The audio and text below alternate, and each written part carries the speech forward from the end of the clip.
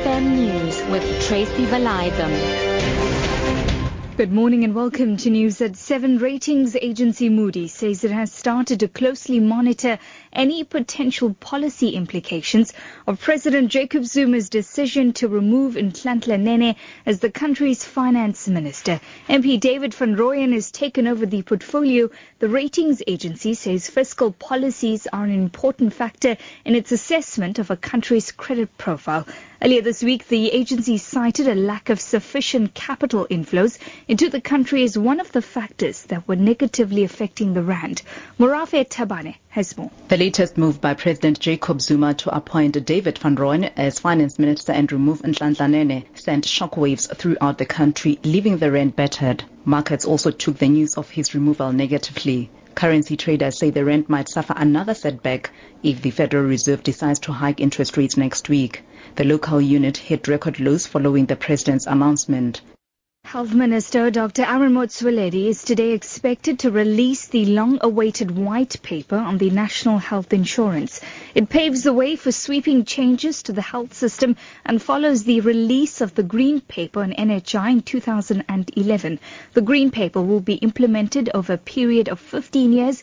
It proposes a health system that will be free at the point of care. Earlier projections estimated that the cost of the proposed system would be more than 200 billion rand in 2020. Closing arguments are expected to be heard today in the disciplinary hearing of SABC COO Hlaudi Motsoeneng. Two witnesses testified yesterday at the hearing in Sandton, north of Johannesburg. Jermaine Grega reports. The final witness for the broadcaster, Paul Tati, testified that he repeatedly requested Motsoeneng's matric certificate after joining the company as an HR consultant in 1996. In their third meeting, Motsoeneng admitted that he did not have a matric certificate. Alban Kloppers testified as the first and only witness for the employee, stating that Motsoeneng was upfront and honest about his lack of formal qualifications when he was recruited as a radio news reporter. Abroad this morning, UN Climate Agency Chief Cristiano Figueres says more work is needed at the climate change talks currently underway in Paris.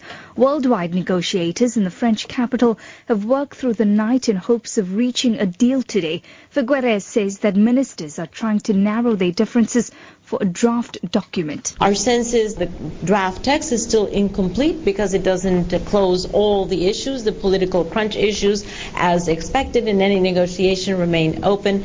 Differentiation, finance, certain aspects of ambition.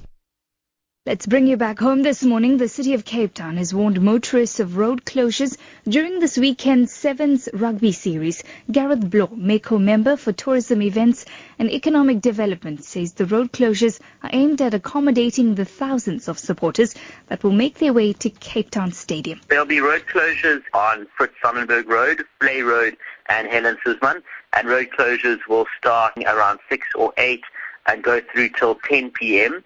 And then there also will be closures around Somerset Road along the Fan Walk. The Fan Walk will be activated from the CBD to the Cape Town Stadium, and there will be free buses on the MyCity between Cape Town Station and the two stations that serve the precinct.